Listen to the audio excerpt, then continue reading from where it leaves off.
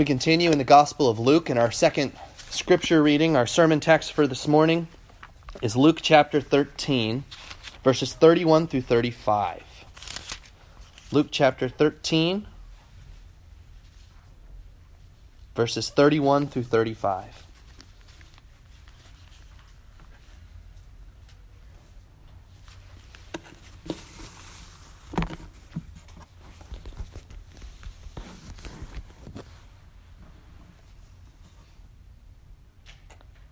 At that very hour, some Pharisees came and said to Jesus, "Get away from here, for Herod wants to kill you." And he said to them, "Go and tell that fox, 'Behold, I cast out demons and perform cures today and tomorrow, and the third day I finish my course. Nevertheless, I must go on my way today and tomorrow and the day following, for it cannot be that a prophet should perish away from Jerusalem. O Jerusalem, Jerusalem, the city that kills the prophets and stones those who are sent to it. How often would I have gathered your children together as a hen gathers her brood under her wings? And you were not willing. Behold, your house is forsaken. And I tell you, you will not see me until you say, Blessed is he who comes in the name of the Lord.' The grass withers, the flower fades, but the word of our God abides forever." Amen. Please be seated. And let's go to the Lord in prayer.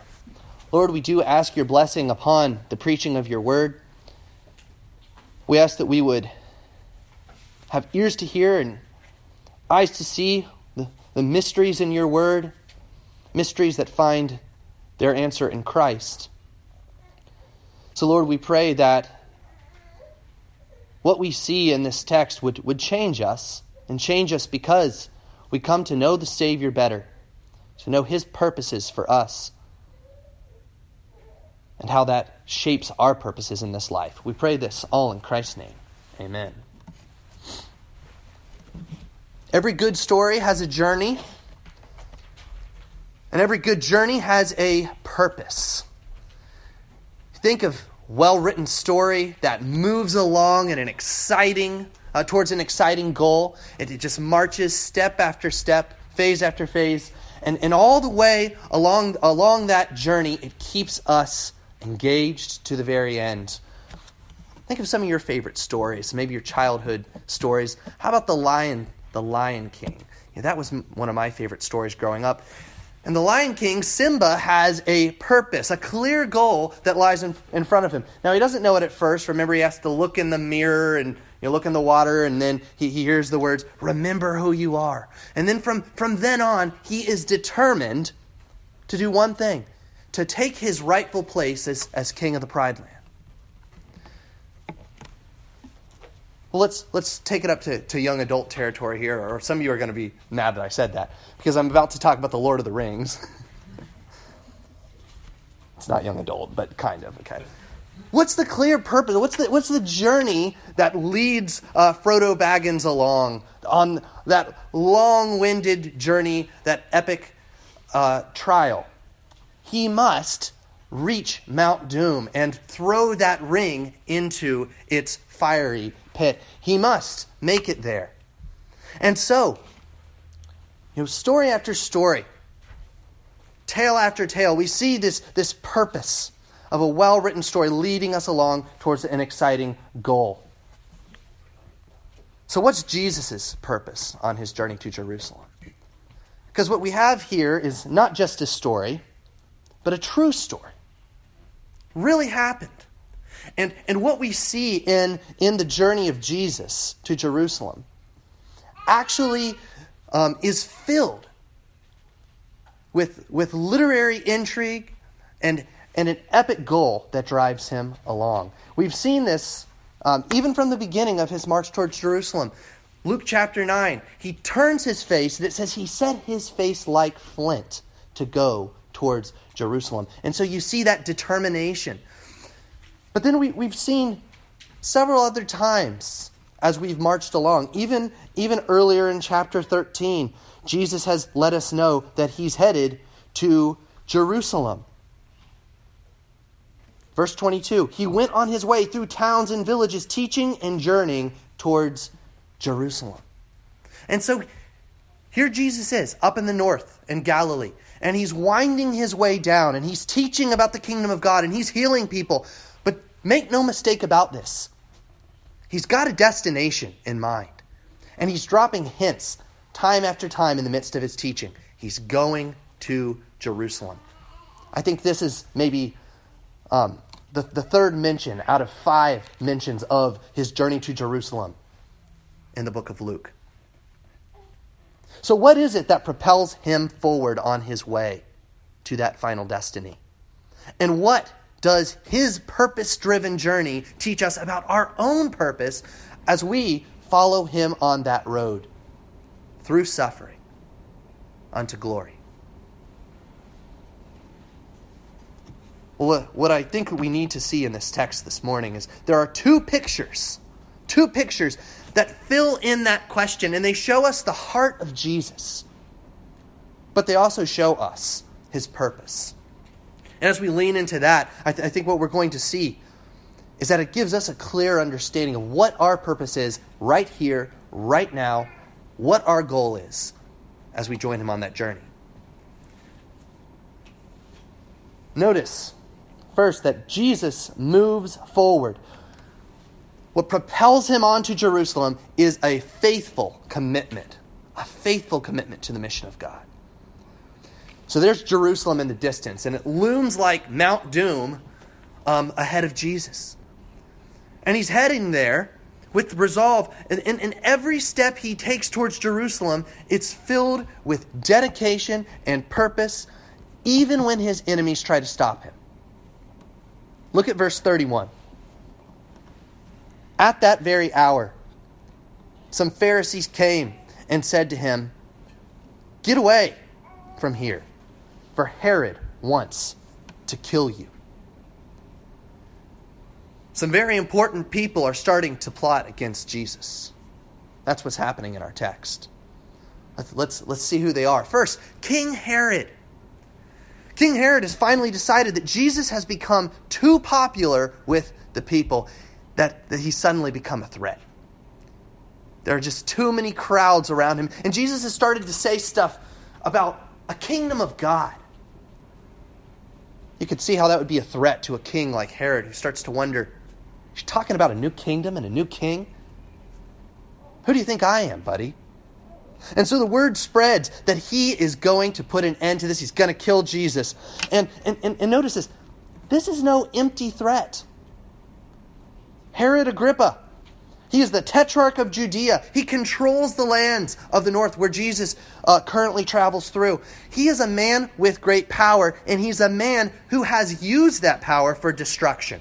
And that's why Jesus calls him a fox. Did you catch that? Go tell Herod that fox. Now, why would Jesus say this? We like to think of foxes as these, cute little critters that we could put on kids' clothes and they scurry around backyards. But you go talk to a farmer, and they'll tell you quickly, foxes are pests. They are destructive and cunning little beasts that can find the smallest way into a chicken coop and just destroy everything in there. Come in and the feathers are everywhere and the fox is gone and it's taken its prize. And that's what Jesus wants us to see about Herod. He is like an enemy of the kingdom of God, and as he does that, he's like a cunning fox. What has he already done? He's already captured and beheaded John the Baptist. And so now he sets his sights on Jesus. But there's another enemy here who wants to put an end to Jesus, that wants to stop him in his tracks, and that's the Pharisees. So here come the Pharisees. Remember, they're the religious leaders of this day. And Jesus has already said some choice words about them. So don't be mistaken when they come along and seem to cozy up to Jesus. Hey, Jesus, we want to warn you. You better get out of here because Herod's coming. This would be one of the only positive presentations of the Pharisees in the book of Luke, if this is a positive thing. I think there are serious hints that what they're doing is they're colluding with Herod. they're at least using his threats to Herod's threats to their advantage. They want Jesus out of their turf. Better yet, they want Jesus to head down south to Jerusalem, where then they have the authority. They can put an end to him. They can do something about him. So what do we see? Notice what's happening. Political pressure is starting to close in around Jesus from every direction. From the north, from the south, from civil and religious leaders, from King Herod, who circles like a fox, ready to distract Jesus from his purpose, and then from the Pharisees, who wait like wolves, ready to stop him in his tracks. How will Jesus respond to these killers who stalk? He responds with commitment to his mission. Unfaltering commitment. He's so certain that he's going to make it to his finish line in Jerusalem that he sends a message back to the fox's den. In verse 32, "Go and tell Herod that fox, behold, I cast out demons and perform cures today and tomorrow, and the third day I finish my course." Here's where another angle of that, Jesus calling Herod fox comes in. Because a fox is cunning and it's destructive, but a fox is not a lion. A fox, in the face of a lion, goes running off, squealing. And that's what Jesus wants us to see as well. Herod poses no threat to his ultimate movement to fulfill the mission of God. There's no way that this scrawny fox is going to stop the Lion of the tribe of Judah from accomplishing his purpose. And what is that purpose? What's that purpose that we've been talking about all along the way? What's Jesus' grand goal that stands out as he goes step by step to Jerusalem? We see him explain it here in three quick ways. First, he's going to Jerusalem to complete what has already been going on in his kingdom activity. Now remember, what have we been seeing in these miracles, these cures, these healings that Jesus has been doing? We've been seeing a foretaste, even a breaking forward of the kingdom of God.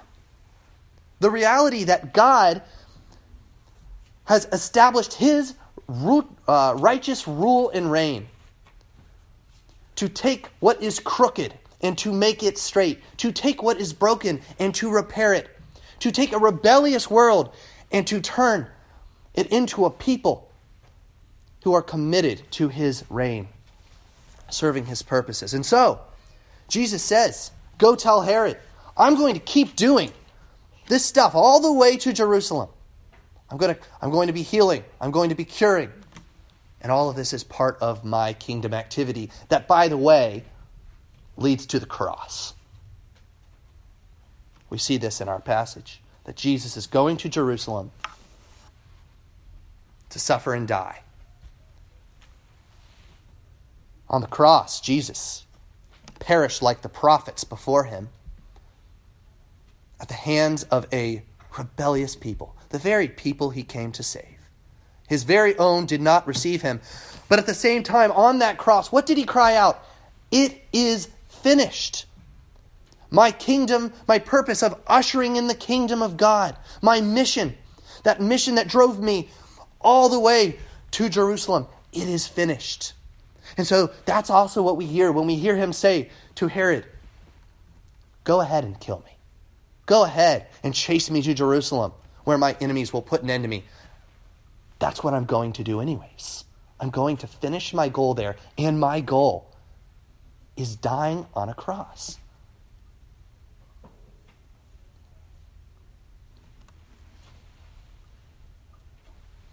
And from that cross, he'll go to a tomb, and from that tomb, he will rise from the dead. We see, even here again, a hint that that's his mission, that's his divine purpose. Because look, twice in our passage, verses 32 and 33, Jesus mentions the third day. Behold, I cast out demons and perform cures today and tomorrow, and the third day I finish my course. Now, when Jesus' audience heard that,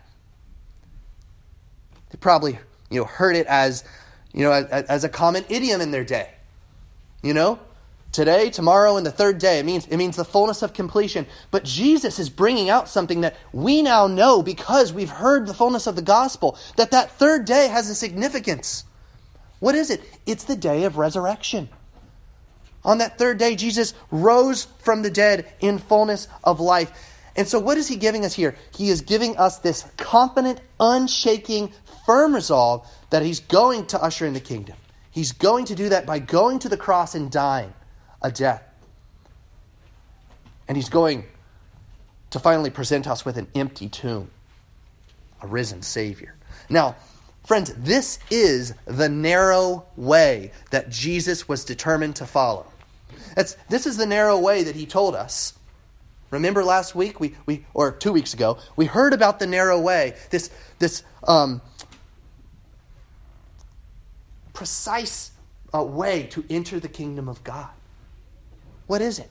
It's through the life, the death, and the resurrection of Jesus Christ. And Jesus, even now, as he goes to Jerusalem, is determined. This is his purpose, to open that door, to open that narrow way to salvation, so that by going through that way, he will complete God's plan and many will be saved. Here's what we need to hear, friends. When Jesus went to the cross and died, it wasn't some tragic accident. It wasn't some great tragedy of history. It wasn't that Herod and the Pharisees finally got their way and found a way to take him out. No. When he rose from the dead on the third day, it wasn't just a stunt act. All these things were according to God's perfect plan. And Jesus knew that every committed step to Jerusalem. That's why he says to Herod, and why he says to the Pharisees, go ahead, push me to Jerusalem. Force my way there. Because I'm going there anyways. And in the fullness of time, you'll only be fulfilling God's purpose for me.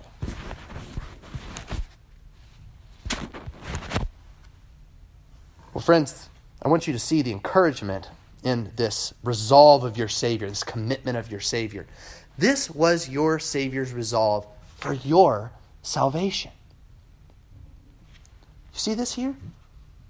Why is it that he marched with such confidence to Jerusalem in the face of incredible threats? Why is it that in the face of real danger, in real threats, in real fears, he pressed on?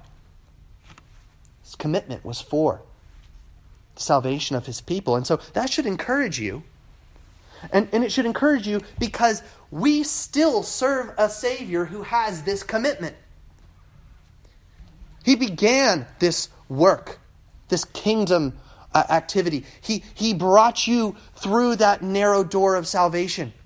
And so if he did that in his state of humiliation when he came to earth, how much more is he right now guiding you with that same resolve, with that same commitment to bring all of his plans to perfection? Now that's an encouragement when we look at a world with Herods and Pharisees, right?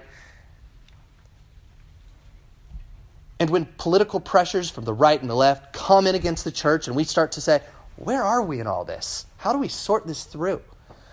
And we see hypocrisy, and we see believers in other countries who are imprisoned and jailed for their faith, and we wonder, will there be a day when that comes to us? When we hear threats against the church, when you hear even ones who you thought were your close friends turning against you because of your commitment to Christ, you need to know that your Savior is so familiar with this.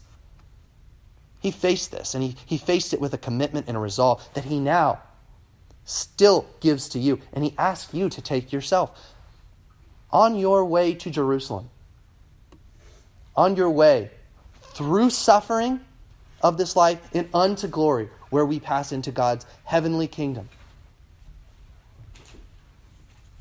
We go forward with this resolve, with this firm commitment. But I also want you to hear a warning in these verses. Because if you have not come to know the Savior, if you have not entered through that narrow way, realize whose side you're on. You're on the side of Herod and the Pharisees, whether you like it or not, because there's no neutral place in all of this. It's either commitment to God's kingdom or opposition to it. And here's the thing. You can't push Jesus out of the scene. You can't push him out of your mind. You can't explain him away like Herod and the Pharisees tried to do. You've got to come face to face with him and answer this question. Will you reject him, or will you believe him and follow him with that same confident pursuit on the Jerusalem road? Well, that's the question that hits us as we look at the second part of the passage. You see, Jesus is drawn towards Jerusalem because of his faithfulness, his commitment to fulfilling God's work. But there's something even deeper, something even clearer in his purpose that pulls him in this passage towards Jerusalem, that leads him towards Mount Doom in the distance. And here's what it is. It's his deep compassion for a lost and rebellious people. Jesus moves with faithful commitment, and he moves forward also with deep compassion. And so this lament breaks out as Jesus mentions Jerusalem. It's barely, this city at the heart of his people, barely comes off of his lips when what does he say? Oh, Jerusalem, Jerusalem, the city that kills the prophets and stones those who are sent to it. How often would I have gathered your children together as a hen gathers her brood under her wings? And you were not willing. Now just take a minute. Sit back for a minute and think about this picture. This was a favorite picture in the early church. You see it, right? A mother hen rushes to protect her chicks from the fox that's slinking around the coop. She tucks those chicks under her wing. She pulls them close. She cries out warnings of danger. But those stubborn chicks resist. They rush out of that safe haven and into the jaws of the fox. And the mother hen, you can see in this picture the frustration with these chicks. And Jesus says, this is a picture of how I feel as I go to Jerusalem. I'm going to make my final plea to a stubborn and rebellious people. A people who don't want my refuge, who don't want to enter through that narrow way. Oh, Jerusalem, Jerusalem. This is the cry of a true man, a man with deep emotions and compassion. But don't miss this, that this is the cry of one who is also true God. Because there is only one throughout the Scriptures, only one in the Old Testament, who is time after time again pictured as a hen or an eagle covering chicks with its mighty wings. We heard of that eagle in Deuteronomy 32. Who is it? It's Yahweh, the God of the Scriptures, the God of Israel. And this just brings us face to face with the compassion of Jesus that drives him towards Jerusalem. This is the very one who weeps over this forsaken city is the God who Israel rejected when they murdered all his messengers time and time after again. When he sent them Jeremiah, when he sent them Isaiah. The God who Israel still rejects by refusing to repent and enter that narrow way of salvation through Jesus. And the one who weeps over this forsaken city is that God who many will reject, who the city will reject when they crucify him on the cross. Here's what's so amazing about that, friends.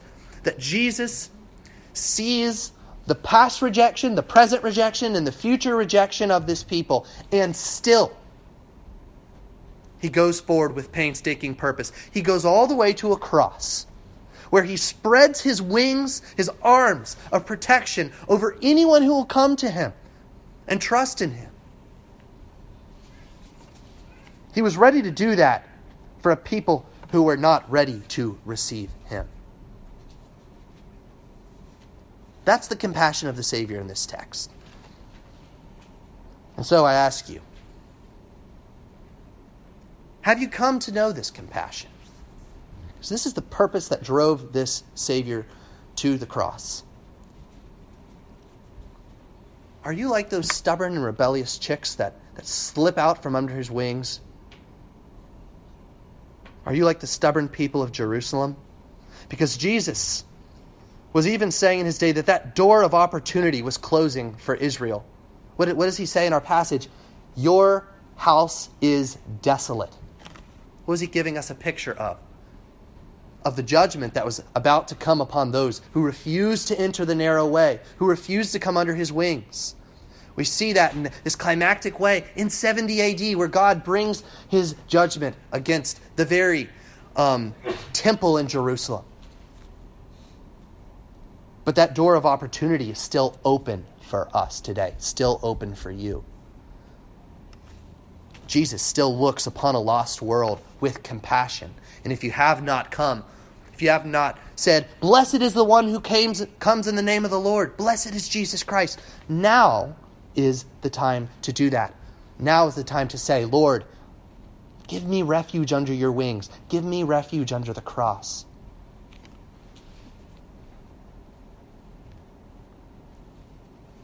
This also shapes our purpose, friends. Because not only have we seen in this passage that Jesus calls us to our firm commitment, this firm commitment to God's mission, to suffering and to glory. Not only have we seen that God calls us to come and to know personally the compassion of the Savior for lost sinners, but we can't miss that this compassion in this text is a compassion that he calls us to have for a lost world. Do you see sinners like Jesus sees them?